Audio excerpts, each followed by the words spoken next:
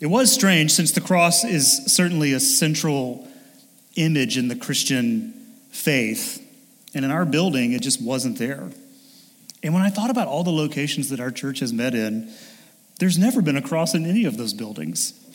We started in a strip club, so there was definitely no crosses in there. Plenty of poles, no crosses. And then we moved to the movie theater, which of course didn't have a cross unless it was on a display for a horror film. And then the Peachtree Road, I've already talked about that.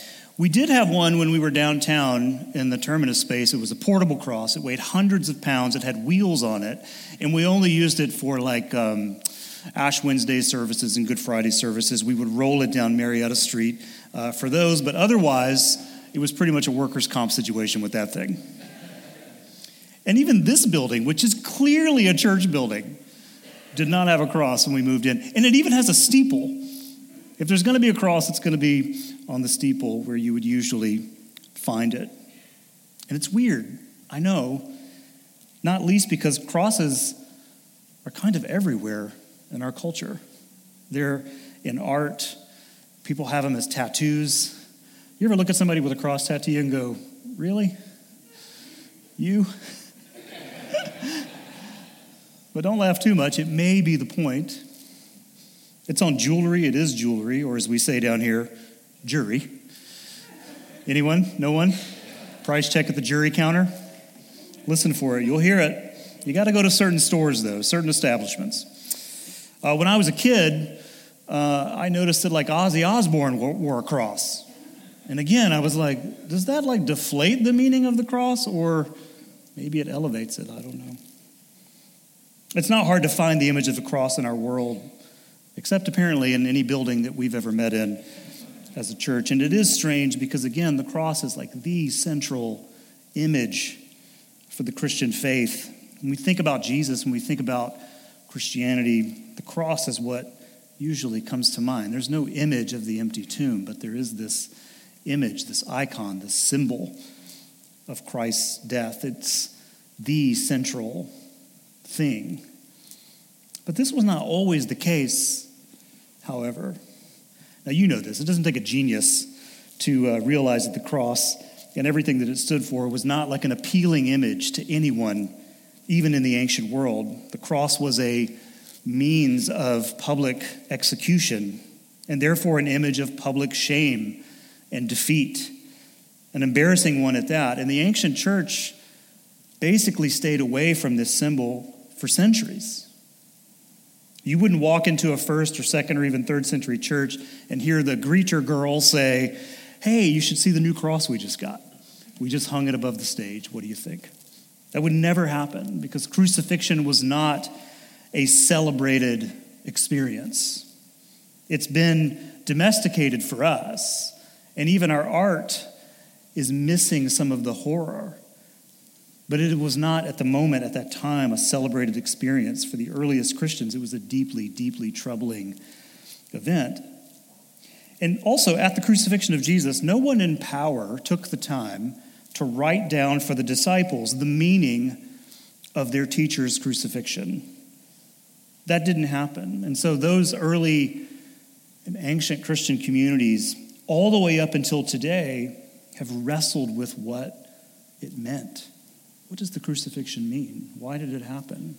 What does it mean for us? Does it mean anything at all? Because crucifixion at that time was for criminals. People of low standing were often crucified. Almost never used on Roman citizens. Jesus he dies within a very particular method, often reserved for those who carried no status, who were criminals, rebellious people, and so on. And the Roman way often linked social status with legal privilege, having the punishment fit not so much the crime, but the status of the accused. You can see this in Luke's retelling, as we just heard Kendra read, where Luke says, and the people stood by watching, and the leaders scoffed, saying, well, he saved others. Let him save himself if he's the Messiah of God, his chosen one. This indictment on well, can't you do that? It says just after that the soldiers mocked him. The implication here is that Jesus, even if he were truly a king, and if he really carried the power of an influential leader of people, then he would certainly have the social and political standing to have avoided this. Even when you read the trials of Jesus closely, there's so many exit ramps, and he doesn't take them. It seems maybe silly to us on the surface, but even in our own justice system, it is the poor and those without networks or social agency that often end up caught in what feels like this never-ending cycle of struggle, while we joke or lament how the rich and the famous and the influential often find a way out. Amen? You don't want to say amen, I know.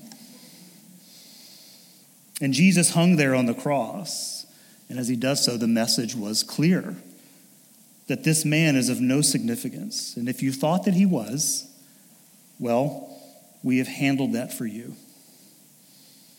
And even the piece of board with the words, "the King of the Jews," that was hung above his head was an insult, a mock. It was not a title of respect for him. The actual King of the Jews, in the eyes of the system, was still Herod, the king of Judea, the king of the Jews. And so even the display, the nameplate, is a mock. In the first century, Quintilian wrote, "When we crucify criminals, the most frequent roads are chosen where the greatest number of people can look and be seized by fear. For every punishment has less to do with the offender than with the example." It's an example. It's a display of who holds the power. Jesus' death on the cross sent a message of his insignificance in the eyes of the system, but also the message that if Jesus were in fact a king, it was a kingship that didn't look or act like the power systems of the world in which he lived. This king was by all accounts a loser. Which makes sense of why Paul says these words in his letter to the Corinthians, where he says, "We proclaim Christ crucified, a stumbling block to the Jews and foolishness to the Gentiles." You see, even in the earliest days of the church, there's confusion. The cross itself is a stumbling block for many reasons within the Jewish culture, but also in the Gentile culture. It is a foolishness. It doesn't make sense that a king would die that way, and if he did, why would you worship him? Doesn't make sense. Paul says in 2 Corinthians 5:21, "For our sake, he made him to be sin who knew no sin, so that in him we might become the righteousness of God." Now, this may be one of the most famous interpretations of the cross that we have in the scriptures, that what happened to Jesus was for something. Because this is not something the Gospels even tell us. They just retell the story and that's it. But this verse from Paul is an example of the kind of struggle to figure out the reasons behind the crucifixion that early Christians were engaged in. And here Paul says something that has given shape to our faith ever since, even if it is still kind of confusing, that Christ's death in some way, shape, or form accomplished something. It says, for our sake. What does that mean? Well, good luck. I mean, I'm going to kind of try and tell you some ideas, but people have been struggling with this question since it happened. And everybody has different ideas. I mean, they funnel back into the same sort of idea. But the question of does it mean is a complicated and mysterious and confounding question. I think the late biblical scholar Eugene Peterson gets at this a little, and this is in your bulletin, when he is talking about the cross, saying, when there is violence, there's got to be some kind of response. And is it more violence or less? Is it more of the same or is it less? And he's referring to God's response to a world that would end up in such a place where its people, almost without conscience, would crucify people. The reference here in this conversation with Peterson is just that the world would become a place where this kind of thing, crucifixion, would be done, almost with a clear conscience. And what is God's response to a world that has reached that place? And God's response was to allow it to happen to himself. In a world that does such things to people, the response of Jesus was to stand or hang in its path, to be overrun by it. It's fascinating. Crucifixion stood as a symbol, the symbol perhaps, of the brokenness that embodies every aspect of what we call sin. Unbridled power, arrogance, the stripping away of someone's dignity, an affront to the very image of God that lives in every single person. And Jesus was wrapped in all of those things as he hung there on the cross. You might say that Jesus, in a way, absorbed all of that. God's response to sin was to absorb it. Perhaps what Paul is getting at here is this very thing, that when it comes to sin, and you may not like the word sin, but figure out what you would call it. It's just another name for it. It's the brokenness that we inflict within God's good creation and towards God's image-bearing people. Whatever we do to disrupt that is what the Bible calls sin. And when it comes to sin, Paul is saying, when it comes to all that is broken in the world and in our lives, this is the response of God. Not that God would push against all of that with more of the same. It doesn't do that. But that God would somehow carry the load. And this is the image I want you to see today, that he would carry that. And when I think about all the pressure we place on everyone around us to live flawless and righteous lives, and this is not just within the church, this is everywhere, I find hope in this image that God carries that for us. Amen? We live in such a time that perfection is almost preached. Again, not just in here. In fact, we rarely preach that. This is a safe place if you're a loser, which is why I work here. But the myth of perfection is a very heavy weight to carry. You know? The way you raise your kids, the way you do your job, the way you take care of yourself. You know? I read a great kind of funny article about even self-care is another thing to do. It's another thing to fail at. And it's stressful. And there's no bottom to the myth of perfection. But we can even go deeper into the fact that we all have flaws too, that we all treat people as they should not be treated. We all think about things that we shouldn't think about. We all sometimes do things that we shouldn't do. I mean, these are real things. And what Paul is getting at here is offensive when he says that God doesn't respond in kind. He takes it. He takes it. On the third Sunday after the Epiphany, all the way back at the beginning of this year, the gospel reading for that day gave us the words of Jesus in his home synagogue as he announced his mission to the world. And I want to read these verses to you. And I need to say time out. Garrett, I told you to come out during this part. I lied. It's not this part. I'll tell you when. But Jesus reads these words to his home synagogue from the prophet Isaiah, saying, "The Spirit of the Lord is upon me because he has anointed me to bring good news to the poor. He has sent me to proclaim release to the captives and recovery of sight to the blind, to let the oppressed go free, and to proclaim the year of the Lord's favor." Have you heard that before? I mean, if you were here that Sunday, you heard it. All the way back in January. There's something about, with Jesus, there's something about the bottom. When you and I watch Jesus in the Gospels, when we flip through the scenes of his life, we see him working in the margins and at the bottom of society. We see him with people who have been cast aside and pushed away. That's what we see. And we notice quite clearly that he is moved with compassion towards those who are struggling. Even in our reading today on the cross, he tells the thief, the criminal, the actual criminal, "Truly I tell you, today you will be with me in paradise." Even on the cross, even in that man's darkest hour, Jesus is still reaching into the forgotten places and lives of the world. Jesus is doing prison ministry in the cell of his own demise. It's fascinating. And Jesus performed his best work at the bottom. And he still does. He still does.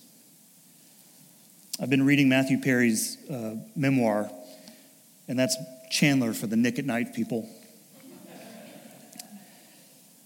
And it's all about his struggles with addiction and almost dying many times. And I wanted to read this passage for you that is very striking. And he writes these words. He said, "I started to cry. I really started to cry. That shoulder-shaking kind of uncontrollable weeping. I wasn't crying because I was sad. I was crying because for the first time in my life, I felt okay. I felt safe, taken care of.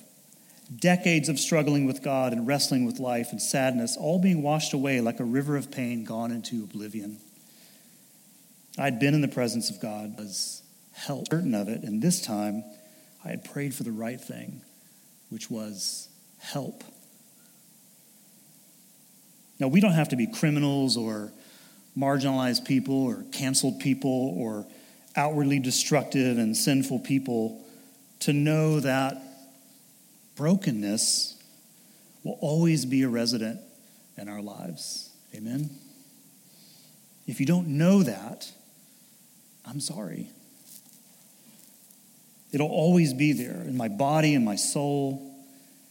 And that I'm not actually the maker of my own destiny. There are things that I just can't overcome, and that I'm always, in fact, someone who needs the patient grace of God. And somehow, in the paradox of the cross, there is a power in the lowly state of Jesus, a kind of winning moment for all of us who need God and who isn't ashamed to be at the bottom with us. I will say this, that Christianity, try as you might, it doesn't make much sense in a world of filters and perfection. It just doesn't. It doesn't make almost any sense if you think you can, by your own self-will, just be righteous and perfect and flawless. It makes no sense. It's actually of no use. It only makes sense in the environment where grace is needed. Amen? That's where it comes alive. That's where we need it most. So today is the final day of the church year. Advent is next Sunday. And over the last 12 months, we've watched and learned about the birth of Jesus, the life of Jesus, his death, the resurrection, the presence of the resurrected Christ in the world and in his church. That's the story we've been in. That's the story we do every year. That's the story the calendar leads us through. And we'll do it all over again starting next week. But on this last Sunday of the year, always, it's so interesting, we are handed this sobering scene of the death of Christ. The church year always ends with a death. But it is here for us, for you and for me, as a reminder of what kind of God we're dealing with every single moment of our lives. The kind of God who doesn't respond to brokenness and hurt and pain with just more of the same, but a God who absorbs it, carries it, so that we might breathe, so that we can live.